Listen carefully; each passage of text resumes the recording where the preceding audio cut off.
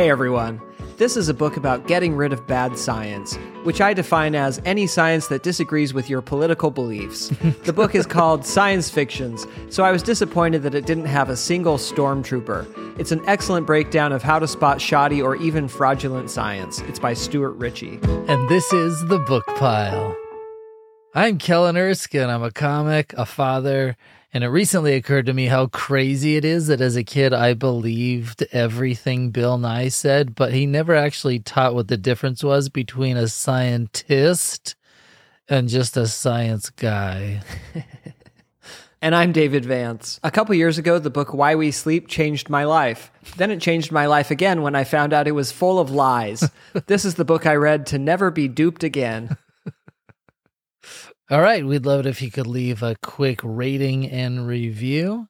Arthur Mom says, my husband and I have gotten hooked on The Book Pile. We found it so entertaining and interesting / addicting that we began binging all the episodes. Now I would even listen to Kellen and Dave discuss the nutrition facts on the back of a cereal box. Well, thanks, Arthur Mom. And it's interesting that you say that because fat, sodium, dietary fiber, potassium, sugar, riboflavin.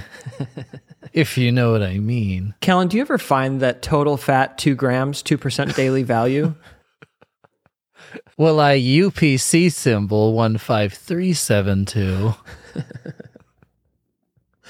All right, this is the last full week to buy my book on my Kickstarter. The link is in the episode description, and by now you've heard me talk about it a lot, so my promo is to talk about it less. So, Kellen, I found this book super helpful. It's all about how to spot bad science, like evolution. No, I'm kidding. But the message of this book is basically don't believe everything you read, and here are some tools to be a more informed science reader. But Kellen, what did you think of the book? Well, I had a very similar reaction to it.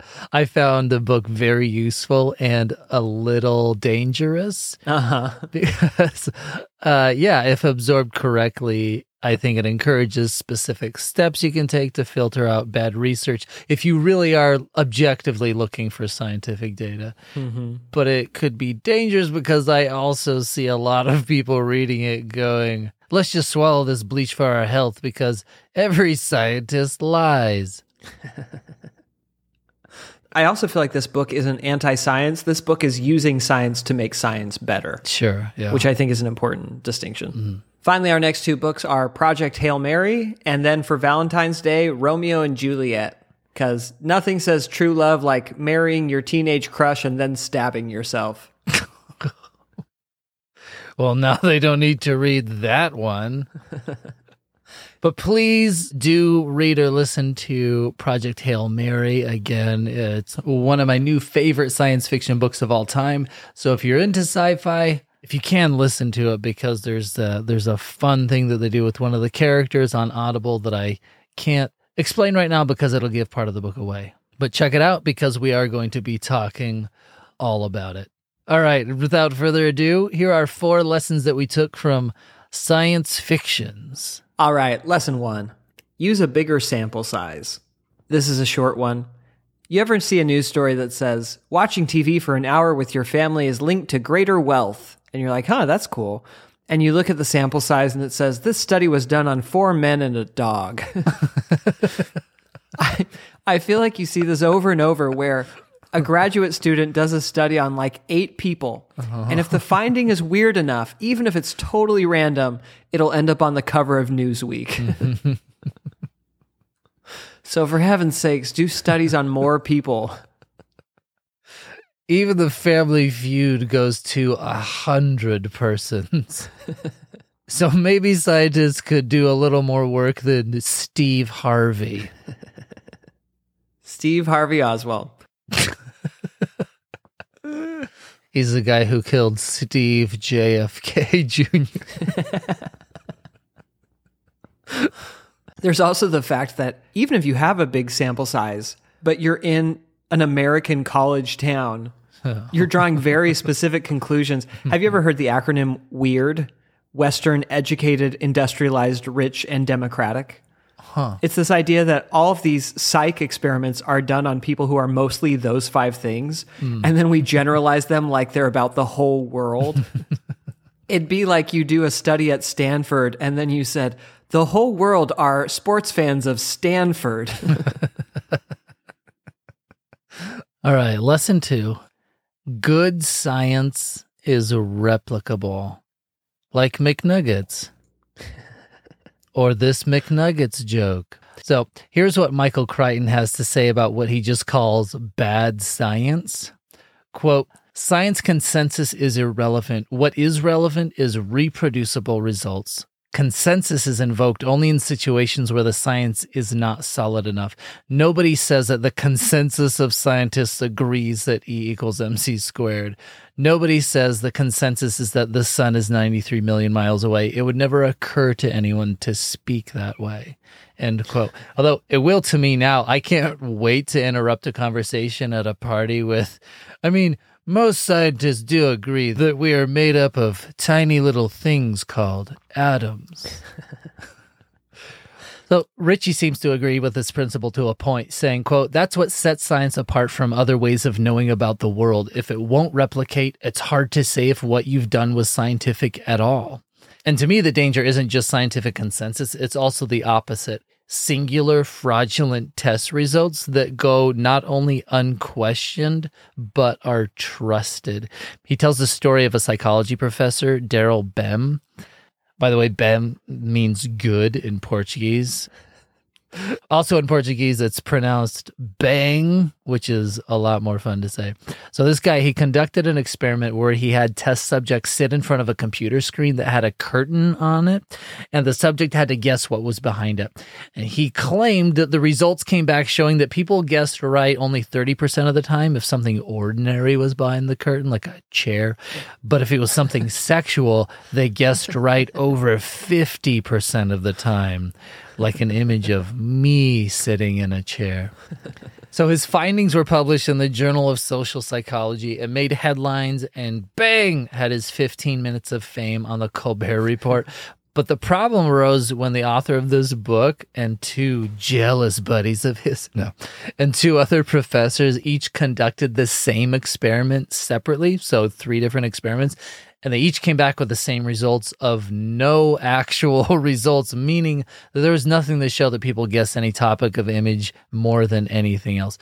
But I guess we also have to ask the question, just how sexy were their images? Yeah. Maybe it just wasn't enough to invoke clairvoyance.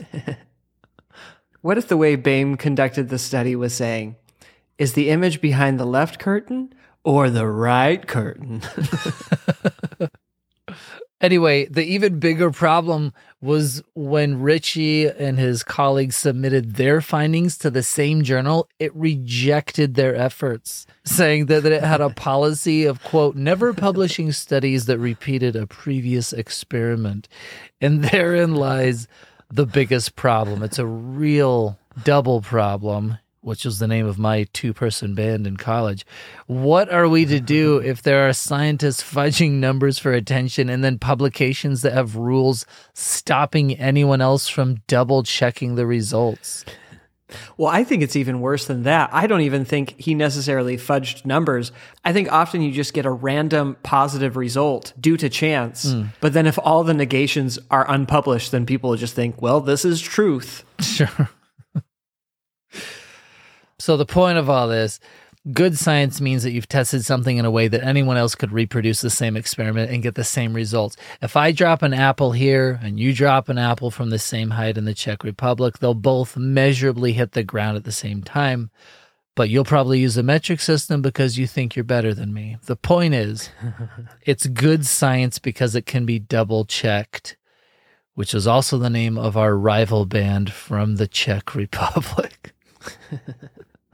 I do have a question, going back to that Michael Crichton consensus quote. Like, I think of the tobacco debate, where there was a lot of powerful science saying that tobacco caused cancer, and yet the tobacco companies paid some very high-profile scientists to tell everyone that the data was inconclusive, and it muddied the waters for a really long time. When you're trying to convince the layperson who might not get all the scientific arguments, I don't know how to convince them other than to say, well, yeah, most scientists think tobacco causes cancer. You know what I mean? It's hard, but at that point, it's more of a social issue than it is hard science. And that is the difficult conversation, because you can play it from the other end, too. The EPA was able to create non-smoking policies in states because of all the soft science around how secondhand smoking kills, which there was never any reproducible evidence. Wait, is there really not? There isn't. But I also wouldn't argue, because I don't want people smoking in chilies. But to me, there is a very big difference between what hard science is and then how we utilize conversations to create policy. And I don't think that those things are always married. But scientific consensus has killed millions of people. I'm not just scientists, who are brave enough to say that the Earth revolves around the sun when the consensus was that the sun was at the center of the universe, but also like eugenics. Yeah, and like population bomb stuff. All of that was scientific consensus. The fact that scientists said that nothing would grow in Hiroshima for 60 to 80 years, and there was fruit, there were melons growing there the following year. Has it occurred to you that maybe those melons were testicles?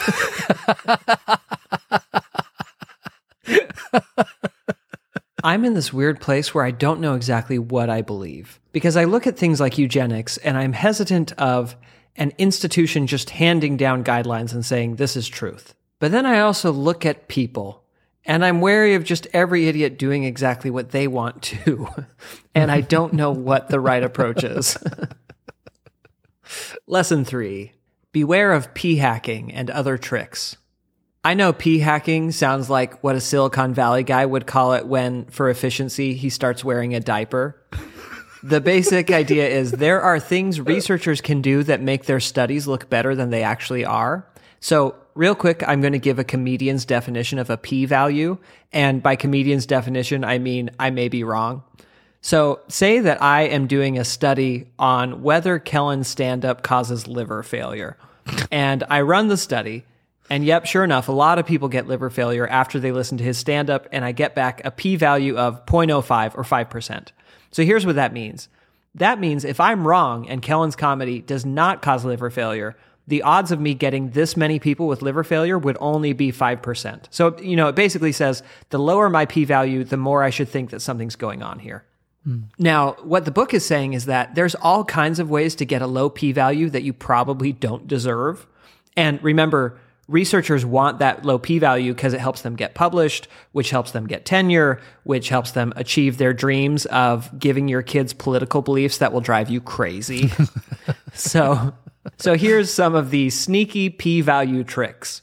One is you collect data until you have a p-value of 0.05, and then you just stop right then. You don't risk messing that up.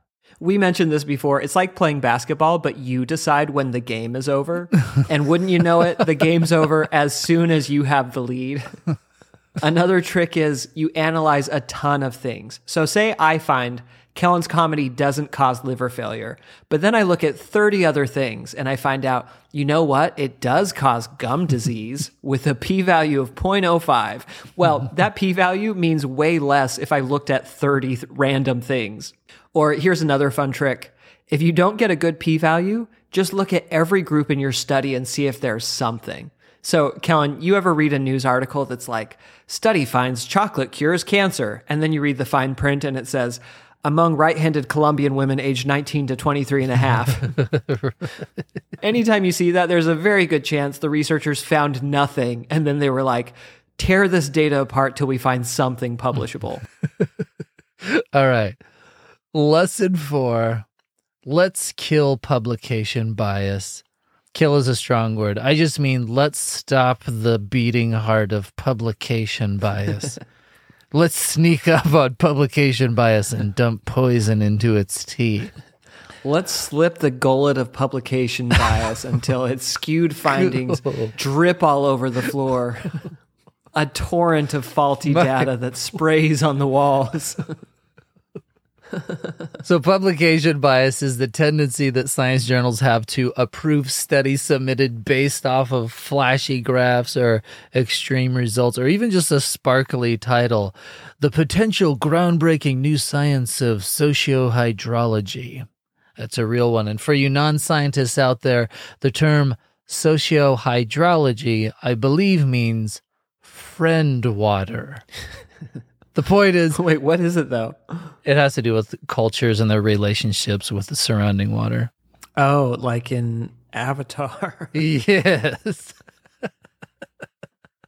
The point is, even editors at science journals making their selections aren't immune to clickbaity headlines, and new science is a huge buzz phrase. I went to Google Scholar, which is a source for science papers on the World Wide Web, if you ever visit that thing, and I searched the term the new science of, and it returned 9 million results. No. That's just titles of papers and books. Wow. In scientific abstracts, which is essentially the quick summary under the title of a science paper, the words promising, innovative, robust, unprecedented, and groundbreaking have all increased exponentially since the 1970s. Wow. When scientists saw that these words were hitting more. A 2015 analysis that collected this data also discovered a trend that showed that by the year 2153, every abstract will contain the word novel. And aside from grabby Mad Men titles, the fact that a study promises big results is just bad incentive because it motivates scientists to look for the results that they need rather than just objectively observe any results that come in. It'd almost be like you're at a party and you've lost your car keys and everyone's helping you find it. But there's a reward for your car keys, so everyone's trying to convince you that what they have is your car keys. So Ritchie presents a solution that you could have a journal that approved of the idea of a study and committed to publishing it no matter how the results eventually came out. And that way, there's no incentive for specific results, and the priority would then be placed more on the integrity of the method of the study rather than working to beautify the findings in post. Oh, yeah. As much as I hate it, I get why they don't do that. Because who wants to read the article that says, people can't read minds even when a picture has people kissing? Like, I hate it, but from a business perspective, I understand why journals have not been doing that. Sure. Dave is the problem. So my takeaway from all this is that you should tell all your friends about the book pile because it is a robust, unprecedented, groundbreaking socio-hydraulic podcast. All right, random facts. The thing I'm about to say, I've thought about saying it on like 20 different books, but I've always stopped myself. But I'm going to say it on this one. If you are interested in this topic, you should definitely read the whole book because there's just so much nuance we can't cover in a half-hour comedy podcast. Now, I feel bad that this retroactively implies we were able to cover all the nuance of being a young Iranian girl during the revolution. But again, there's just so much in this book that we can't explain right now. So if you want to know just how Scottish this author is, his full name is Stuart James Ritchie. He studied at the University of Edinburgh. The name of his academic advisor was Robert McIntosh. And Science Fictions was runner-up for the Royal Society Prize for Science Books, which he lost to a guy named Merlin. I know I've mentioned this a couple times, but there's a hilarious Twitter account called Just Says in Mice. It reposts science articles and makes them more accurate by saying in mice. Here's some examples. Researchers discover e-cigarettes cause cardiac arrhythmia in mice. This popular anti-aging goo can help regrow muscle in mice. And on that one, the article has a photo of a human woman flexing her arms. I found out from this book that only 10% of the scientific physical results that we get from mice actually end up transferring over to equal human data. So I'm not sure why we keep doing it. Let's just test on criminals. All right, my next point. One cardiologist, Deepak Das, was fired from the University of Connecticut for faking data in 19 studies championing the heart health benefits of resveratrol, which is a substance abundant in red grape skins and thus red wine. But falsification aside, I always think it's funny when winos are like, I drink it for the antioxidants. And it's like, yeah, grapes have those too. It's like saying, you know what's healthy about vodka is that there's lots of water in it. He talks about how some of these scientists just, lie. You look at the famous Lancet paper on the MMR vaccine claiming that there might be a link to autism, the one that sparked that whole movement. Well, first of all, some of the data was just a lie. So the paper claims all these kids started having autism symptoms shortly after the vaccine. Well, some of them had symptoms before the vaccine, some had symptoms months later, and some were never diagnosed with autism at all.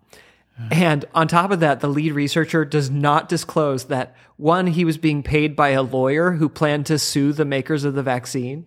And two, he also didn't disclose that he had applied for a patent for his own individual measles vaccine. So if MMR stopped, he could have made a lot of money.